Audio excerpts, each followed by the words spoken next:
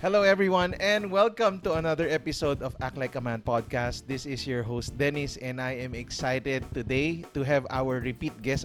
But every time I get to talk with Jason Law, meron akong bagong nate-take home. And as just a background for everyone before we jump off to our topic today, alam mo, Jason, umabot na tayo ng more than 100 episodes sa Act Like a Man. So nagpapasalamat po kami sa lahat ng mga nag-subscribe. Wow. Thank you so much for helping us sa podcast. No, we do this for free, we do this out of love, and thank you so much dahil umangat ang metrics ng Act Like a Man. Minsan parang gagawin ko pa ba itong Act Like a Man? Tapos natutuwa lang ako, like may mga nagme-message, uy, lagi kita pinapakinggan, lalo yung mga lalaki habang naglalaba ako, habang nutusan ako ng misis ko maghugas ng pinggan. So this actually encourages me a lot to continue this podcast, and we do this out of love. We're here to equip men to become better men.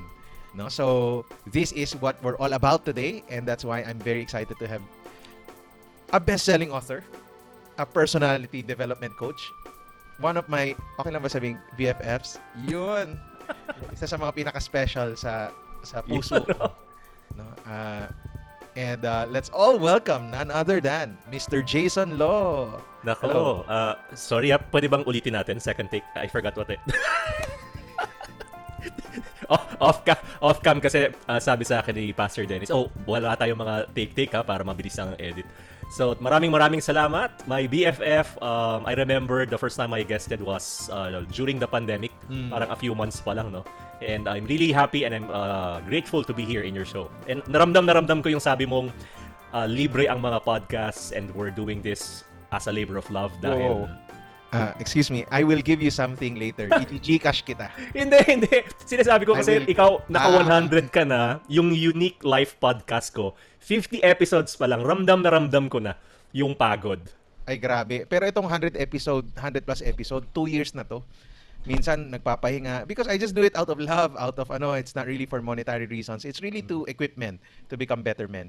Wow. And I'm so glad na pati mga babae ngayon, I think around 20+% women listen to the podcast and follow the blog in actlikeaman.org. No?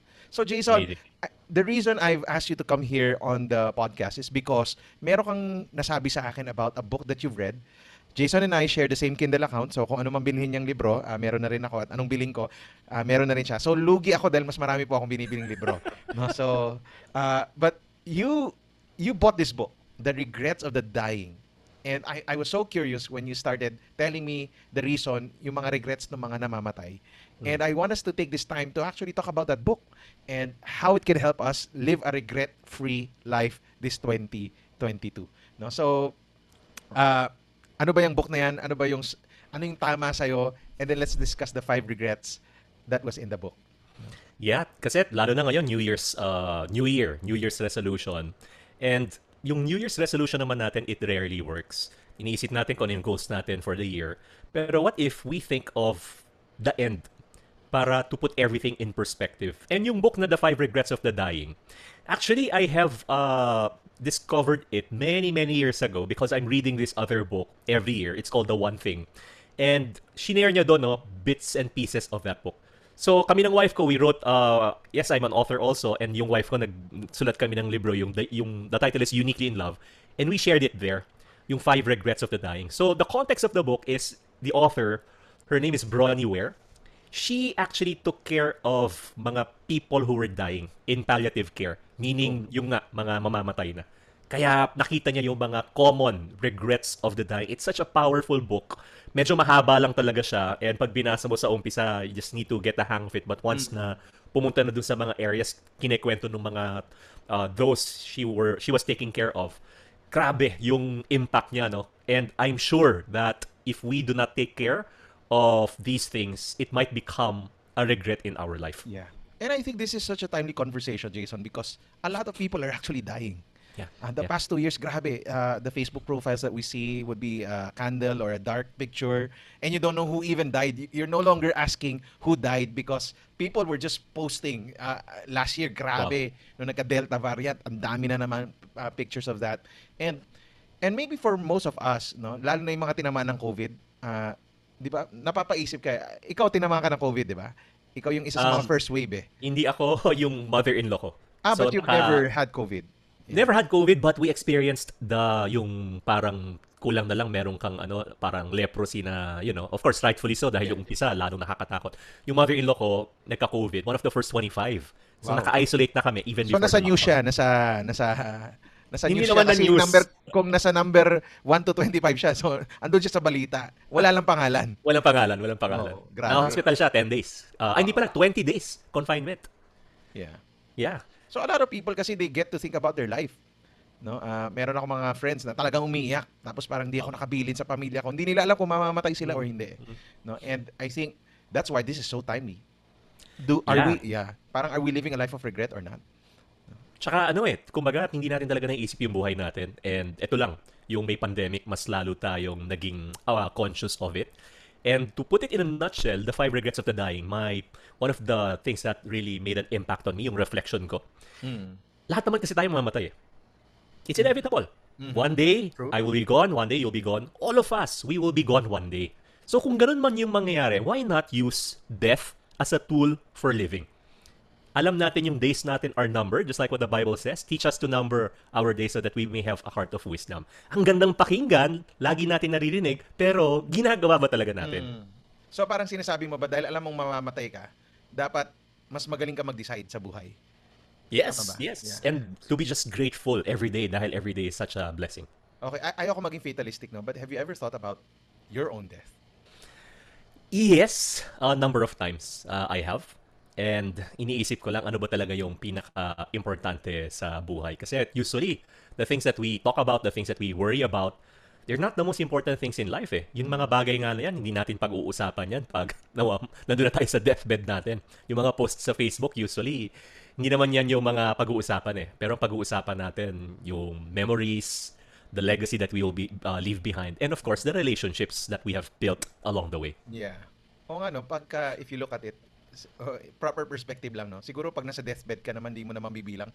Ilan ba na bumili ng libro ko or ilan ba followers ko sa Facebook? Titingnan mo kung sino yung nasa tabi mo eh. Sino ba yung talaga nagmahal? Sino yung bumisita? Di ba? It gives you the right perspective, di ba? Yung gasgas na joke, yung Chinese na negosyante, di ba? Oh. Nandun yung mga anak niya lahat. Tapos sabi niya, sino bantay tindahan? Sa totoong buhay, hindi naman siya nangyayari talaga.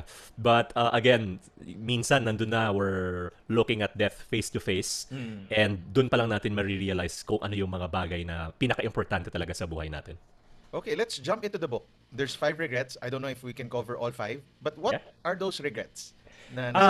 Yung 5th regret of the dying is in order siya, no? Ito yung mga pinaka-common. And the author worked in that industry for more than a decade or so. So nakita niya yung mga common. And the stories were really heart-wrenching. Grabe yung mga stories. Yung pag binasa mo ngayong libro, para kang nasa roller coaster eh. The 5th one is, I wish I would have been made or be happier. Kumbaga, it's too late when they realized that happiness is actually a choice. That happiness is there for them. So, I wish that I had let myself be happier na yung iba na dinescribe nila yung buhay nila doon, hindi sila happy because of people around them. And yet, at the end of their lives, na-realize nila na bakit ako umasa sa mga tao around me, my environment, when I can actually decide to be happy. Happiness is a choice. No matter where we are right now, we can actually be happy. True. So paano yan? Kahit na, a lot of people are experiencing hardship, sickness. So are you saying that happiness is still a choice in spite of all the bad things that are happening to me? Yan yung mga maraming tanong eh, especially on TikTok. They're asking, malungkot ako eh. Or bakit ganito ang buhay? So, can we really say happiness is a choice when a lot of people are not given the same blessings that others would receive? Yeah, one of the things that kanina I'll be speaking in a conference this February. Naghahanap sila ng quote. So nag-isip ako ng quote na lagi kong sinishare. And I thought of this, yung what is the meaning of life? The meaning of life is the meaning you give it. And if you change your meaning, you will change your life. So there are people, and you've met so many people, no, Pastor Dennis, na Lalim nun, they have so much. They have so much. Yeah. And yet, yung buhay nila, they're worse off. And then we also know people who have so little, and yet they're so happy. Yeah. How did that happen? Di ba? Actually, You have a point. Kakatapos ko lang manood ng mga Netflix documentary nila Britney Spears, Wow. yung mga billionaire, 'di ba? Grabe ang lulungkot ng buhay. Hmm. Yung mga yung mga Me Too, yung sila Epstein, they're the richest, they're the most powerful, but how empty their life was, no? And it ended up really bad for them. Yan yun yung mga ina-idolize natin. Yung si ano, di ba? Si Elon Musk. Pag nakita mo yung kanyang accomplishments, wow! Pero pag nakita mo yung buhay niya, parang ayoko ng kanyang buhay. Yeah. Bilyonaryo ka nga, pero stressful naman, toxic, people around you. They fear you, they respect you, but kumbaga, they hate you. And we have to choose the people that will become role models sa buhay natin. Eto, I want to make it more personal. I know that's the author's take, but for you, what is your source of happiness? How can you say, I'm really happy? Yeah, Paano mo well, na-achieve yan? Ako, I'm a work in progress, of course. Like, well, lahat naman tayo. Pero yung happiness, of course, nanggagaling lang naman yan kay God. And the Bible calls it joy. So, happiness is simply a byproduct of a godly life. Kasi kung ang goal mo, no, is to have purpose, ang purpose natin, makukuha lang naman natin kay God eh. Kaya nga sabi ni King Solomon sa Ecclesiastes, the richest and wisest man who ever lived, life is meaningless. So, yung buhay natin is meaningless without God. Alright. Ganda. Ano yung regret number 2? Regret, yun yung fifth, no? Ang fourth na regret is I wish I had stayed in touch with my friends. Naks naman, ha? Kita mo, ha? In touch tayo, ha? Oo nga eh, oo nga eh. We're, naubo tuloy ako. Uy, umubo. Ay, ano lang, allergy. Nagpunta kami ng Baguio eh, nasa mid ako. Lakas ng ubo ko. Yung wife ko, si Kat, imbis na alalayan ako, Chase. Lumayo. Takpan mo yung bibig mo. Kasi hindi na ako makapagsalita. Takpan mo yung bibig mo. Huwag masyadong malakas. Yung being in touch with friends, this is really, alam mo yun, pag nadapa ka na, pag nawala ka, na-bankrupt ka na, walang-wala ka, if you've experienced dark times, you lost loved ones, which I did. I've lost my mom, my dad. Doon mo talaga malalaman, no, kung sino yung mga kaibigan mo. And doon mo marirealize na konting-konti lang talaga yung mga totoong kaibigan mo. Yes. Yeah. Alam mo, natawa ako kasi I think even death, in some measure, tells you how deep the friendship is. Eh. No, hindi ko naman I'm not trying to pinpoint anyone, no, but when my mom died, there were people that I expected to be there, and they didn't show up. I was actually Wow. shocked to see that they didn't show up. And I think it showed something about whether it's me, how I develop the friendship, or how they see the friendship. No, parang doon ako na, wow, okay, alam ko kung sino yung nandyan at my darkest moments. No? And sino pang good time lang talaga. Yeah. Yeah. I remember may talk ako noon eh nung when your mom passed, si auntie. Tapos I made it a way talaga to be there kasi nawalan na ako ng parents eh. And na-appreciate ko kung sino yung mga tao na who were there. So, kumaga, wag ka nang kung sobrang talagang hectic, busy, okay lang, hindi ka makapunta ng birthday, hindi ka makapunta ng mga ibang wag ka lang mawawala sa wedding tsaka sa funeral. Always be there. Yun yung pinaka-importante sa lahat. Yeah, napansin ko yan sa inyo ni Kat. When somebody's sick, a friend is sick, you always visit the hospital or you're always there. So bakit may ganun kayong yung parang chinatsagaan niyo talaga? Well, more on Kat talaga kasi si Kat sobrang siya eh, yung generous na patago. Bigla na lang magpapadala ng gifts sa mga tao, magbibigay ng pagkain. Uy, So, ganun siya talaga. hindi pa siya nagpapadala sa akin. Nagpadala na kami, hindi niya yata na-receive. So, uy, nagpadala ka ng birthday mo, ito ha. Wag naman birthday lang. Kasyo ang hinihingi mo, Mas- binigyan kita ng sushi na, Mas special pag di mo birthday tapos nagpadala. Ganun. Sige, papadala kita mamaya. Wag Dapat ako padalan mo, fasting ako tayo. yung guest eh. Ha? Hindi, kaya nga kita So, papadala. I give you the pleasure of being my friend. Wow. Parang We have to be hi, in touch." I'm happy you meet me. Yung friends talagang napaka-importante. Alam mo, may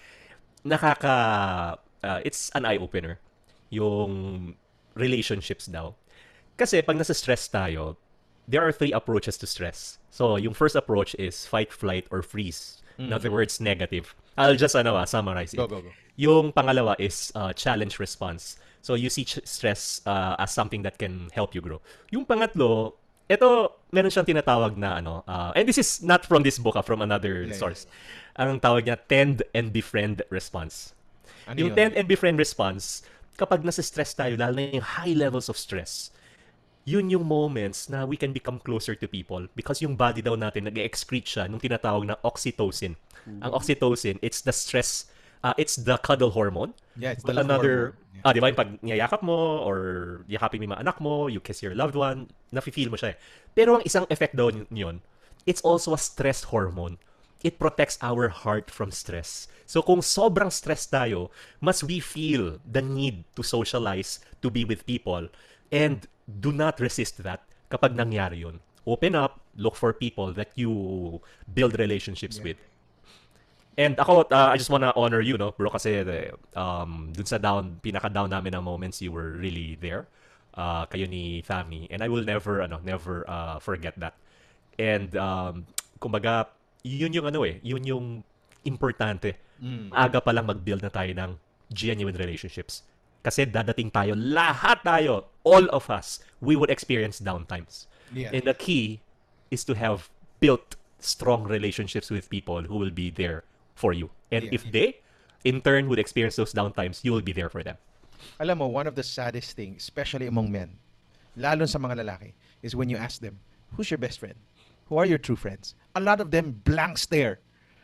And this could be some of the most successful people, some of the most active people in social media, and you ask them, who is your true friend? And it's so sad.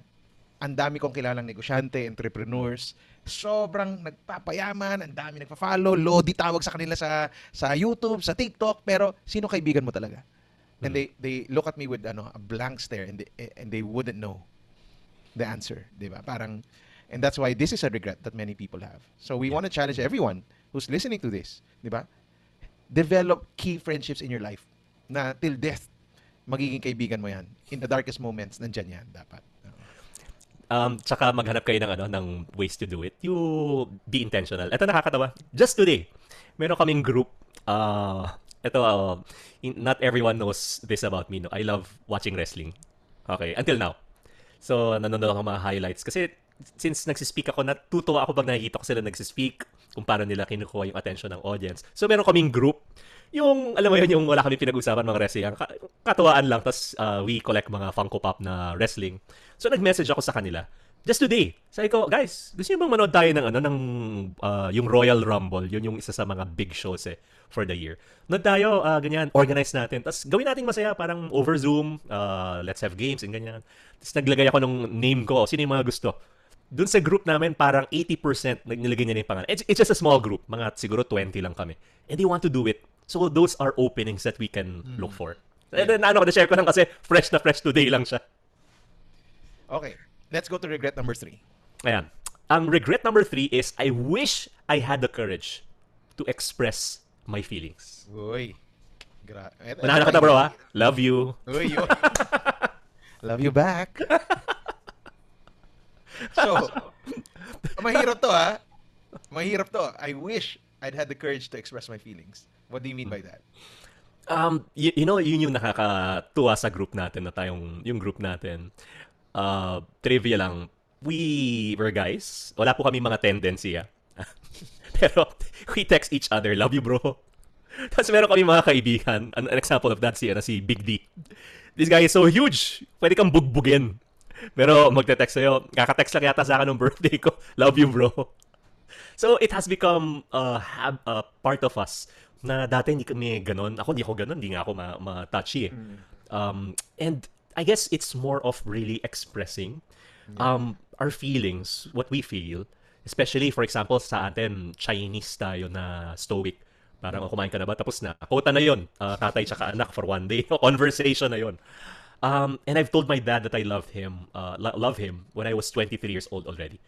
And when my dad passed more than a decade ago, he never told me that he loves me. He never told me that he's proud of me. Although, yung dad ko naman, he made me feel na he loves me and he's proud of me. Pero hindi niya nasabi kahit once. And it would have helped if he expressed his feelings, right? Yeah. Yeah. I think you have a story like that too, right? Oh, yeah.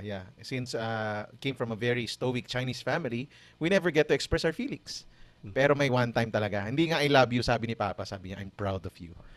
No? And for me, that's something I long for up until now.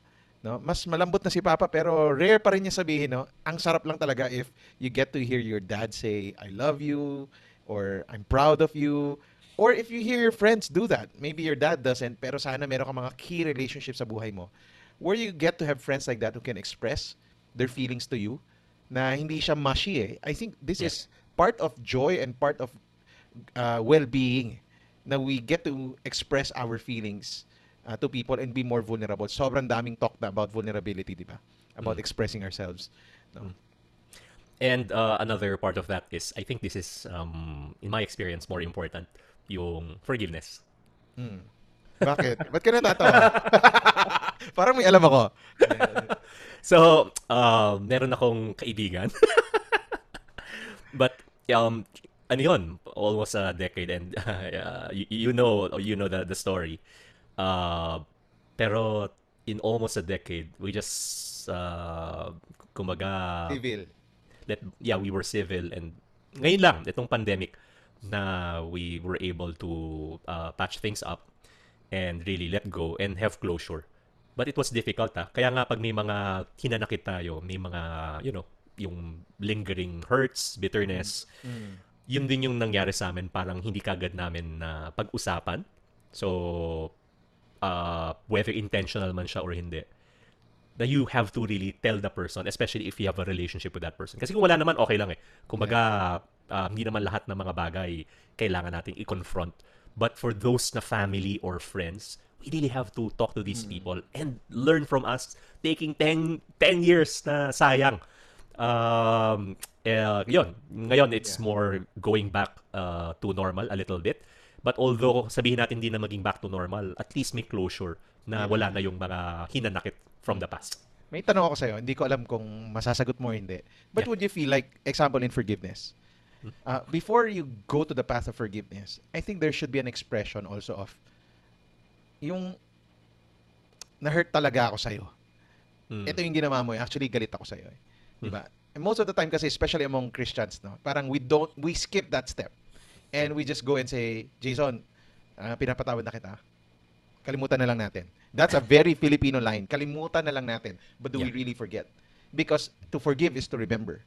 And to, yung pre-preach nga, di ba? Forgiveness is, yung Drinking right poison. mo. Ha? Yun pala. Hindi, Sige, sige. yung wala na yung karapatan mo to be, di ba, to revenge on what is, eto dapat eh. Di ba? You're Ang letting layo, no? Yung sa'yo, right? Ako poison yung nasa utak ko. when I forgive, like example, may offense ako sa'yo. Yeah. When I forgive you, I kind of give up that right to be so correct. Yeah. No? And say, let's patch things up. But I need to first express why I'm mad and angry before I can forgive you. Because a lot of people, they skip that step. And this is what I learned now, in the past 3-4 years lang, na mas kailangan ko pala express, no? Kasi I can't come to full forgiveness until I've expressed why I need to forgive you. And that's something I couldn't get, lalo na sa misis ko, na mahilig magsabi, ba't ka nagsasorry, ganyan. Now I understand where she was coming from. She was coming from the way the path to forgiveness is not to forget, but to Yeah. actually remember the pain and the hurt and choosing to forgive you. But kailangan ma-express mo na yung feelings at kailangan maiyak niya. And this goes with grieving. Namatayan ka. Hindi pwedeng, di ba, magkikita naman kami sa langit eh. Di ba? Hindi lang siya yung isang, tapos na. No, you grieve. You go through that process of grieving. And that's healthy grieving. Right? So, sa'yo, ano bang experience mo dyan? Magkikita naman kami sa langit, no? Pero sana mauna siya. Parang gano'n yung... yung sinasabi kong, that cliche that never gets old. Yung unforgiveness is like drinking poison and thinking that the other person will die. Di ba? Totoo siya eh. And I think yung what you mentioned, what you shared is 100% spot on. May konti lang siyang a little semantics lang, no, na pag sinabi natin sa tao na parang na-hurt ako, nagalit ako sa ginawa mo, hindi dun sa tao. So I think that's slight nuance lang na parang minsan kasi hindi din natin alam kung saan sila nanggagaling, kung ano talaga yung intention, dahil tayo parang we judge ourselves based on our intention but we judge others based on their behavior. So yung intention nila hindi natin talaga alam. kung ano. Merong isang part dun sa book, no, yung I wish I had let myself be happier. She was actually taking care of this lady who's about to die. Tapos, yung mga anak niya, in the last days, parang yung mamamatay na siya, hindi pumupunta yung anak. So, inisip niya, bakit ganito yung, yung family na to, kung mahal na talaga yung mom nila. And then, she found out, yung lady pala na yon instructed her children not to go on her last days kasi she didn't want her children to have that memory of her. And then doon lang niya na-realize na iba-iba pala yung mga means natin of grieving. And then she respected the family even more. Because she found the daughter really caring, na maalaga. Pero yung last few days na lang, parang mas less yung visit. Ayun pala yung mom pala yung nagsabi Wow. na please don't. So yung mga ganon na... I'll share some stories in a while. It will really, yung... yung sa Friends, eto bro, grabe, yung tumataas yung balahibo ko yung binabasa ko siya. Yung nurse, nasa nursing home yung isang, yung babae doon na old na, she's around 80 years old, or 70 plus. And she was so lonely. And then the author started caring for her in that nursing home. Tapos, napasmile niya. Sabi nung tawagin na natin si Lola, alam mo, it's been months since I've smiled. And when they started talking, sabi niya, they became close. Wala ko talagang kaibigan. Kasi yung mga kaibigan ko, either nawala na sila, matanda na ako, I haven't reconnected with them. And then she suggested, merong na ngayon, Facebook and ganyan. So hinanap nila. Meron siyang 4 na kaibigan. 4 friends. Nahanap nila yung isa, kaya lang, she was already so sick, can't even talk on the phone. She instructed the son to parang sabihin yung letter na sinulat niya, a short letter. And her friend smiled. Because of that, was able to talk, and then the son relayed it to her. Nakita na rin yung dalawang friend na matay na. Tapos yung last, medyo natagalan silang hanapin. Laging, yes, that's my name, but wrong family, wrong ganyan. Until one day, nahanap niya. And they reconnected. And they were laughing sa phone. And then she heard her laugh that loud for the first time since she took care of her. And you know what happened? The next day, Lola died. Tapos, yung friend niya na yon, they haven't connected with each other for decades. Doon lang sila ulit nag-reconnect. Grabe. So, yung mga bagay na yan, pag kailangan natin ng mga friends, kasi kahit na may mga anak tayo, pag tumanda na tayo, we need people who are like us, same age, same wavelength, na may needs tayo na hindi mapoprovide ng mga, even yung mga anak natin, even our family. You really have to look for those friends. Yeah. Wow.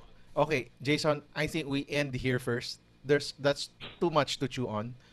I think my take home for this one is, wow, kailangan talaga natin ng kaibigan, no? I think sobrang connected yung expressing your feelings to learning how to build key, meaningful relationships in your life.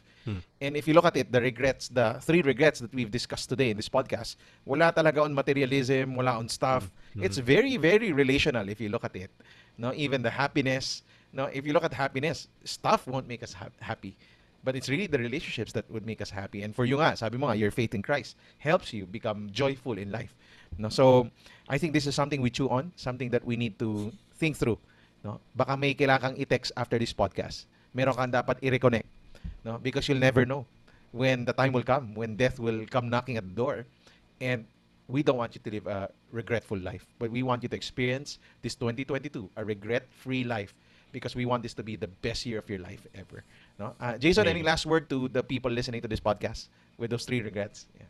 Yeah, well, let's live a life without regrets. And for you to do that, follow Act Like a Man. Yun. Share it. And also, please don't forget to follow The Unique Life. Ano ba yung podcast mo? The Unique Life Podcast, right? Yeah, the Unique is spelled, it's based on my book, The 4 Personality Types. Y-O-U, Unique. Yan ang masarap, no? Pag kausap mo kaibigan, Hindi ko na malayan, mag-1 hour na pala tayo. Oo, matagal na pala tayo. Ay, nasa kalati pa lang tayo. Yeah. Well, yun yung sa akin. Happiness. If you want to use happiness or joy, happiness is now. You don't need anything else to be happy. Kumbaga, happiness is a state and it is a decision na if I choose to be happy, then whatever I have right now, I'm more grateful. And it's one way for us not to have any regrets in our life. Yeah. All right. So thank you so much, Jason.